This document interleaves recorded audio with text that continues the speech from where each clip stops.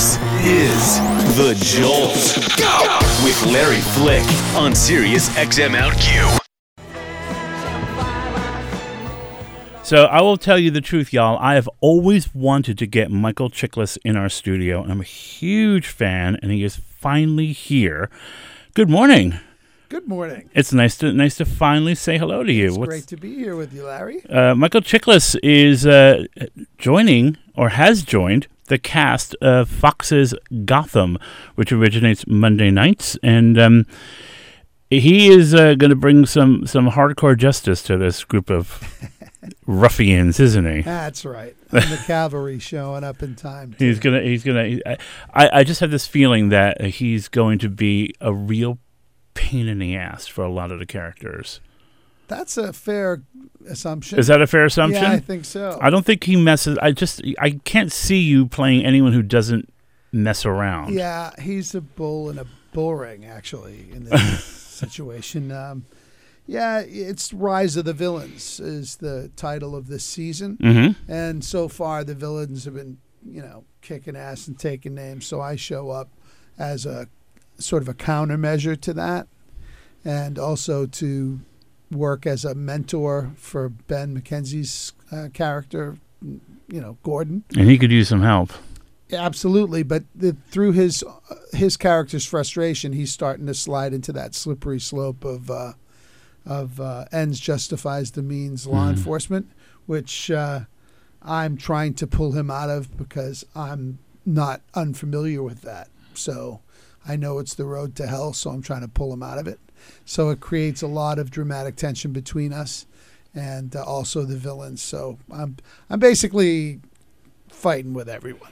You're fighting with everyone, but why? Because I actually watch. I really enjoy this show. I watch it pretty closely. He's not going to be as spotless clean as he originally appears to be, is Willie? You have made another fair assumption. I don't want to spoil anything, but there's a reason for him being the way he is. Either something really bad happened to him. Don't tell me because I hate plot spoilers. But something either really bad happened to him, or he did one thing and it's haunting him for the rest of his life. It could be either one of those things or a permutation on one of those things. All right. I'm looking forward to it. Uh-huh. So what keeps bringing you back to TV? You're good on TV. But I love the work. What is it about the medium that feels right to you? Well, I just, as much as I love films, I just did a film, June and July with Noomi Rapace, a really cool science fiction thriller, and I love that process as well. It's just much slower, and you'll spend 2 months on 1 2-hour film, and as an actor, that can be great and it can be immersive, but it can also be a little tedious and, quite frankly, a little boring. Whereas television is voluminous; it keeps coming at you, and it's challenging. And essentially, you're making a feature film. You're just doing it in a real abridged time frame. And again, I'm full of assumptions with you today. So please smack me whenever you want. But I don't take you as a patient guy. So I think that you would have a hard time being right told about that. You're going to do a half page today, Michael. I have patience for for the infirm and for children and for certain people, but for people who are otherwise well and adult, I really don't have much patience. Me neither. Maybe it's because it takes one to know one. I don't know, but because I've got this much patience. Fingers very close together, y'all. Yeah, I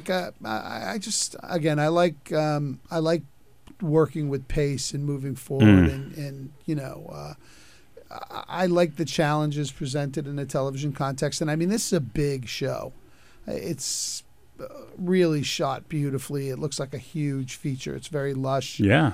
And, to do that in the context of a 9-day shoot is challenging. So it's been a lot of fun. So that's Michael Chiklis joining us here on The Jolt. I'm Larry Flick. And as we've been talking about, he's joining the cast of Gotham Monday nights on Fox. But I want to dig into some of your other work, and particularly that period of time between the commish and Shield, because why? I think because it was fascinating to see someone do something. I mean, you really. There was something transformative about what you did to yourself as a person, as an actor, and as a guy of 52 years, constantly trying to not only stay ahead of the curve, but prove that I'm still vital. To do that, and you weren't 22 when you did it, was very inspiring. Thank you. Well, part of that's just part survival and just having a fire in your belly. Like I did the commish very young. I was too young to do that role, really. I started it when I was 27 years old. So all of a sudden, 5 years later, I found myself in my early 30s with the perception out there that I was a schlumpy, middle-aged guy. And I wasn't. Plus, I played these sort of affable, roly-poly, affable guys, and I knew that there was so much more that I could do as an actor and wanted to do. And part of it is, I guess it's true what the old expression is that luck is where preparation meets opportunity. What I started to do, I kind of hit a wall in 2000 when I did Daddy-O, which was an ill-fated sitcom that I had done. And I loved it. I had a great time on it. I loved the people involved. But it was this sort of really benign, affable, and remember, people think that actors have these infinite choices in front of them. There's part of you that's an artist that wants to do all this different great work. And then there's part of you that, that is a father, that is a husband, that needs to pay the bills.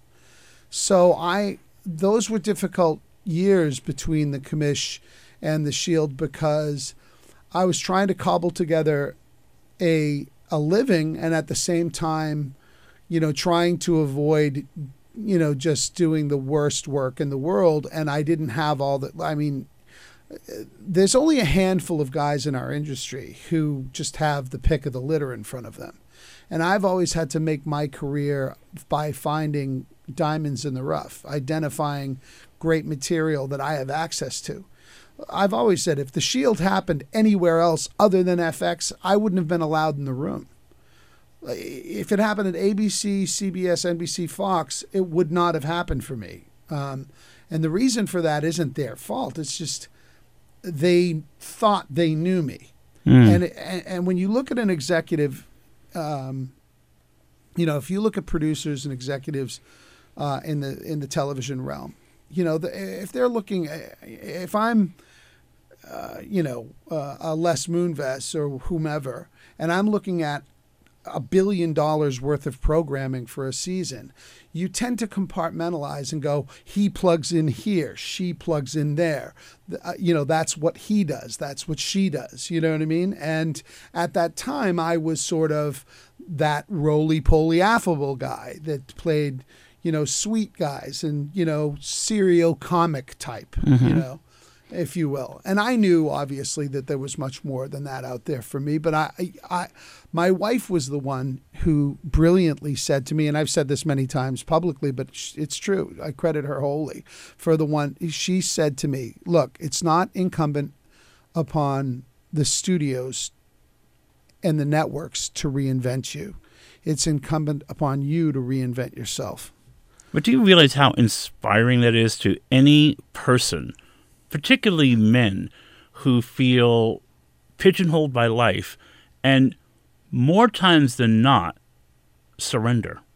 And that's why I wanted to talk about this, because that was a very, very inspiring thing to watch, because you were clearly a talented guy. I remember Daddy-O, and I remember thinking, well, this is really nice, but this is so wrong for this dude who should be playing tough guys, bad guys, the guy who should be pushing people around, guys like the guy you're playing on Gotham. Yeah.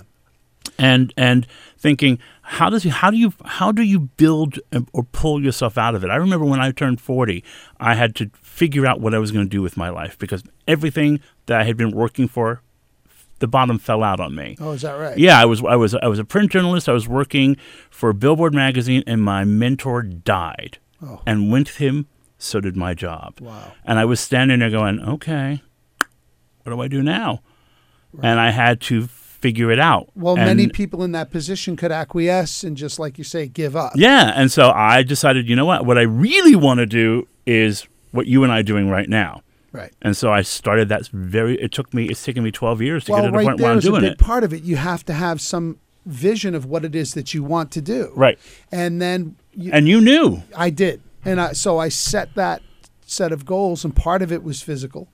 My wife said, look, change your physical, guys. Let's go, get in the gym. Let's lose a bunch of weight.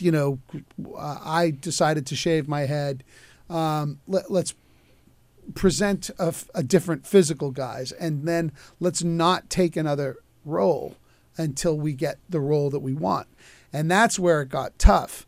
And I said to my wife, look, we have kids. This is going to be potentially a really, really tough road. And she said, I don't care. We'll sell the house. Your wife sounds tough, man. Yeah, she's tough as nails. She's amazing. Wow. And she said, we'll move into an apartment. We'll do what we need to do. And I don't know. Again, this is where luck is when preparation meets opportunity, where I was preparing for that change. I was doing everything that I could to get ready for when an opportunity presented itself. And then somehow the Shield presented itself. And you can call it kismet, whatever you want. I just find it fascinating that when you put something out into the universe, that this is what I'm going for, this is what I want, that sometimes these things manifest themselves, and if you're ready for it, you'll be ready to jump on that train. And so what was it like, talking to Michael Chiklis here on The Jolt, what was it like to not just see it come to physical life, but for it to be as huge as it became? I mean, I remember watching you on the Emmy stage, and that was something that you could feel barreling out of the screen. It was overwhelming. And not just, there's so many things behind that. And man, if we had 3 hours, I could go over it all. But look, when you aspire to something, for a lifetime, and you really work hard, and this sort of confluence of things happens, and it happens, it's pretty overwhelming. But you also have to bear in mind my origins in Hollywood were not exactly without bumps. My first film was a film called Wired, where I played John Belushi, and it was a very controversial mess, and I found myself really an outsider. No one wanted that movie to even exist. No, exactly. And, look, that's a whole other story. Yeah. But when you mentioned the Emmy, when I won the Emmy that night, it was epic, because it wasn't just about the Shield. It was about all of these different things. And all that other stuff and angst was gone. How do you stay in love with what you do when you're going through all of that? Because that's a test. That's a great question. Because, there's a lot of people who would be like, fuck this, man. Dude, and don't think I didn't say fuck this a number of times. That's a great question. I guess part of it's compartmentalizing, knowing the difference between what you're upset about or what's not right and what you love. And I've been an actor my whole life. I was doing theater professionally when I was 13 years old. So I guess I knew that's who I am. That's what I am. So I'm going to answer that question with a different story. I hope this makes sense. Tell us. I asked my father when I was about 35 years old, because it just hit me once. We were sitting with my dad, who's a sort of a blue-collar Greek guy from Lowell, Massachusetts, right? Real salt-of-the-earth kind of guy, real tough guy. I said, Dad, how is it possible that you sent me to a private university, Boston University School of Fine Arts, to become an actor? How did that happen? And he looked at me without batting an eye. And he went, Michael, do you think I would have allowed it if it wasn't who you were? And, I got incredibly emotional. It was pretty incredible that he said, I just couldn't picture you being anything else. It's who you were. I couldn't force you to be something who you weren't. And that was profound and amazing for him to have recognized that and supported me. So, again, about falling out of love, I guess it wasn't even a question of that. It's like being someone who you're not. That's who I was. And even when, I went through that period of being blacklisted after doing Wired, my head didn't go like, fuck this. I can't be an actor anymore. It was like, well, I guess I'll go back to the theater because I'm an actor. This is who I am. So I'll do it at the level that I can. See, it's interesting because your father clearly saw it. Your wife clearly saw it. How often, if ever, did you doubt it? Never. I mean, that's Never. Again, it's you just who knew. I am. You just knew. So let me ask you this then. But look at me. Yeah. Well, no, I mean, I'm not you. But here's the thing. That's why I'm a fan of your work because you can tell a fake. Fakes go from one show to the next, dude. Fakes go. That's the highest compliment you could ever pay me. But it's true. Thank you. But you know that. Come on, man. But I'm still going to thank you. Well, you're very welcome. Because to me, everything is about authenticity. Well, I think that's what really jumps through the screen, whether it's on a television screen or a movie screen. And so I'm wondering also if you now, right? You get through that tough patch. You have the Shield. You're in Fantastic Four. You have you're rolling. Do you approach acting differently after all of that? Absolutely not. No. My head goes to work ethic.